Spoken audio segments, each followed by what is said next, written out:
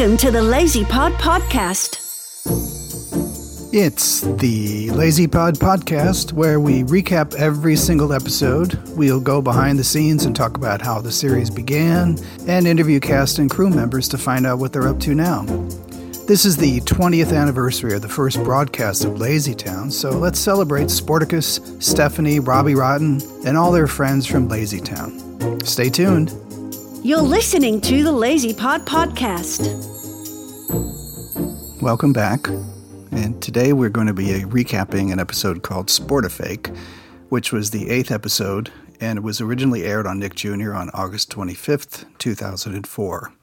And this is one of my favorite episodes because all the puppeteers, the human actors, were really finding their way as characters. And there's a lot of fun business from the kid characters, and Juliana was having fun as Stephanie, and there's a scene between Stefan as Robbie and Magnus as Sportacus that really captures their on-screen relationship with just pure comedy. So we open in the airship with Sportacus using all kinds of levers and handles to turn the airship around in midair, leaps into the Scootla and prepares to start his day. Now this opening wasn't all that exciting, but we did want to show the audience how Sportacus maneuvered the airship. There was talk early on of building a toy out of the airship, and eventually something got made, but there were conversations about lots of different toys, in fact. But the fans of the show know we never really did get a lot of merchandise out of the building. There were a lot of reasons for that, which I'll get into at a later podcast. So we open with the mayor trying to hammer a fence. He uses the hammer backwards, and his fingers have bandages from using the hammer in the wrong way. He's working because he's doing some favors for Bessie Busybody, who lies next to him getting some sun with a face mask made out of some green glop and some cucumbers. The mayor says he doesn't know his hammer from his screwdriver, and she responds, "It's only a couple of teeny-weeny things." And then she proceeds to unfurl a giant list of tasks for him to do. And we cut to Robbie, who's in his lair. He's watching Stephanie with his periscope, and he complains that she's playing, even though he has placed a "do not play" sign all over Lazy Town. So he says people in Lazy Town used to listen to him. When he said don't play, they didn't play. He says he used to be the king of doing nothing. He has a little cry in his voice as he says, no one listens to him. He's completely forgotten and not listened to. So he pulls a chain and some speakers drop down with the sound of applause coming out of them. And the applause makes him feel a little better, but it's not loud enough. So he turns up the volume all the way, and he's finally satisfied. Cut to the kids in Lazy Town, and they're lying around in the sun like Bessie was, and Stephanie shows up wanting to play, but Trixie tells her, chill out, just go with the flow. Sportacus flips into the scene and asks what the kids are up to. They say they're just enjoying doing nothing, and he agrees. He flips into a beach chair and just relaxes. The kids grow concerned. Why isn't he doing something active? After a moment, Sportacus says, haha, gotcha, just joking. He jumps up and invites the kids to play catch with the flying disc. Robbie pokes his telescope up to see this, and he gets angry. No one ever listens to him. They only listen to that blue-suited blowhard. And I think this is the first time, that we gave Robbie a funny name to describe Sportacus. Over the years, we came up with quite a list, but this was the first one, I think. So Robbie decides that the kids listen to Sportacus because he's wearing a mustache. He plays his keyboard and he jumps into a Sportacus costume, complete with mustache. He does the pose, the finger, and the move, and he gives himself a sore back. He runs out of energy just trying to do simple push-ups in the lair. He tries to run, and he nearly cries. Back to Bessie's home, where the mayor is standing on a tree branch trimming leaves, and Stingy comes by saying, everything belongs to him, including the ladder that the mayor is using. Meanwhile, a buzzing bee attacks the mayor in the tree, and he's in fear of falling. Sportacus Crystal beeps, someone's in trouble. He calls for a ladder from the airship. He climbs up, and Robbie heads over to the kids pretending to be Sportacus.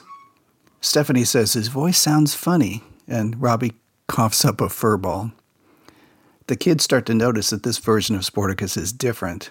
He can't catch things. He looks kind of funny. Meanwhile, the mayor starts to fall, and the real Sportacus shows up in time to catch him. Robbie gets tired of all the action and pronounces that no one should be playing. The kids are all listening to him, which he likes. Robbie says the first thing the kids should do is chew bubblegum to build really, really healthy jaws. He pretends that his crystal is beeping, and he trips and falls. And Stephanie notices something's wrong with the Sporticus, and she writes in her diary, but she's afraid to say anything from fear that the kids will laugh at her. The episode is kind of all over the place. Sporticus, the crystal, goes off, and he finds that Ziggy has chewed too much bubblegum, and he didn't share. Sporticus suggests that they play basketball. The kids all agree. Meanwhile, the mayor is still trying to do chores at Bessie's house, but he's in trouble. He can't do the job, so Sporticus shows up and in super fast motion completes all the repairs. He says he needs to go get the kids something good to eat. He heads into the airship and he sings "No One's Lazy in Lazy Town," which is a duet with Stephanie. And despite the fact that that's really not Magnus's voice singing, he does a fair job at lip syncing. So by now, Robbie has had enough. He brings fast foods, snacks, hamburgers, french fries, and pizza. Robbie heads over to Bessie's house and breaks the fence the Sporticus has just repaired. The real Sporticus returns. He sees the kids are all lazy, nearly falling asleep from eating all that junk food. As Sporticus cannot figure what's going on, someone else brought the kids fast food. Stephanie asks the mayor if she can speak to him, and she shares her confusion about how funny Sporticus is acting. The mayor tells her sometimes she has to speak up, even if no one wants to hear it. You must be true to yourself. And this leads to one of my favorite scenes in the entire series, with Robbie and Sporticus both claiming to be Sporticus. When we were coming up with the scene, I remembered a classic scene from a Marx Brothers movie from the 1930s where Groucho Marx is being imitated by Harpo Marx. And Groucho thinks he's looking in a mirror, but he's really standing in front of Harpo, who's dressed just like him. So we had Robbie and Sporticus recreate that scene, with Robbie imitating Sporticus's moves, claiming to be him. It's ridiculous because they look nothing alike, but they act out this scene with such great comic timing. It's really, really fun to watch. So both of them claim to be Sporticus. I'm Sporticus. No, I'm Sporticus. Each trying to convince Stephanie that they are the real deal. And this was a reference to the Kirk Douglas movie called Spartacus, when a crowd of slaves all claim to be Spartacus in order to spare the life of the main character. Stephanie says to find the real Sporticus, they should ask him to do some incredible moves. Sporticus does a big jump, and then it's Robbie's turn. He says he can do the same move even faster. He just stands there for a beat and says, "You want to see it again?" The mayor says they should keep both of them because you can never have too many Sporticuses. And Stephanie, the optimistic girl, says they should have a race. Robbie agrees and says the loser has to leave town forever. They both line up for the race, and Sporticus has a strong lead. At the same time, Stingy, who's carrying the ladder he took from the mayor's tree, accidentally bumps into Bessie, who's standing on a rolling wagon. Sporticus leaves the race to save her, and Robbie wins the race. Robbie's ecstatic. He cannot believe it, and he prophetically says, "I'm number one?"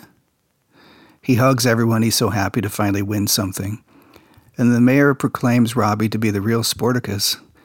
And he calls the real Sporticus a big phony and tells him to leave. And Stephanie realizes she must speak up. Robbie can't be the real Sporticus because he didn't stop his race to save Bessie. Robbie tries to reprimand Stephanie, and she gets this really great angry face, and she pulls Robbie's mustache off his face.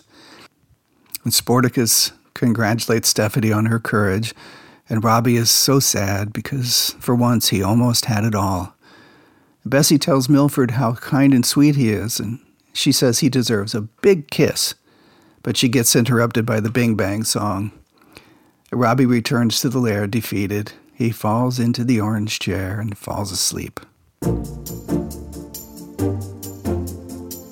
Thanks for listening to the Lazy Pod podcast. In future episodes, we'll go behind the scenes with stories about how the scripts were brainstormed and written. We'll talk with the actors and crew members, and we'll have special episodes on the songs, the action sequences, the sets and props, and the studio itself. Make sure you go to bed by 8:08, and remember, there's always a way.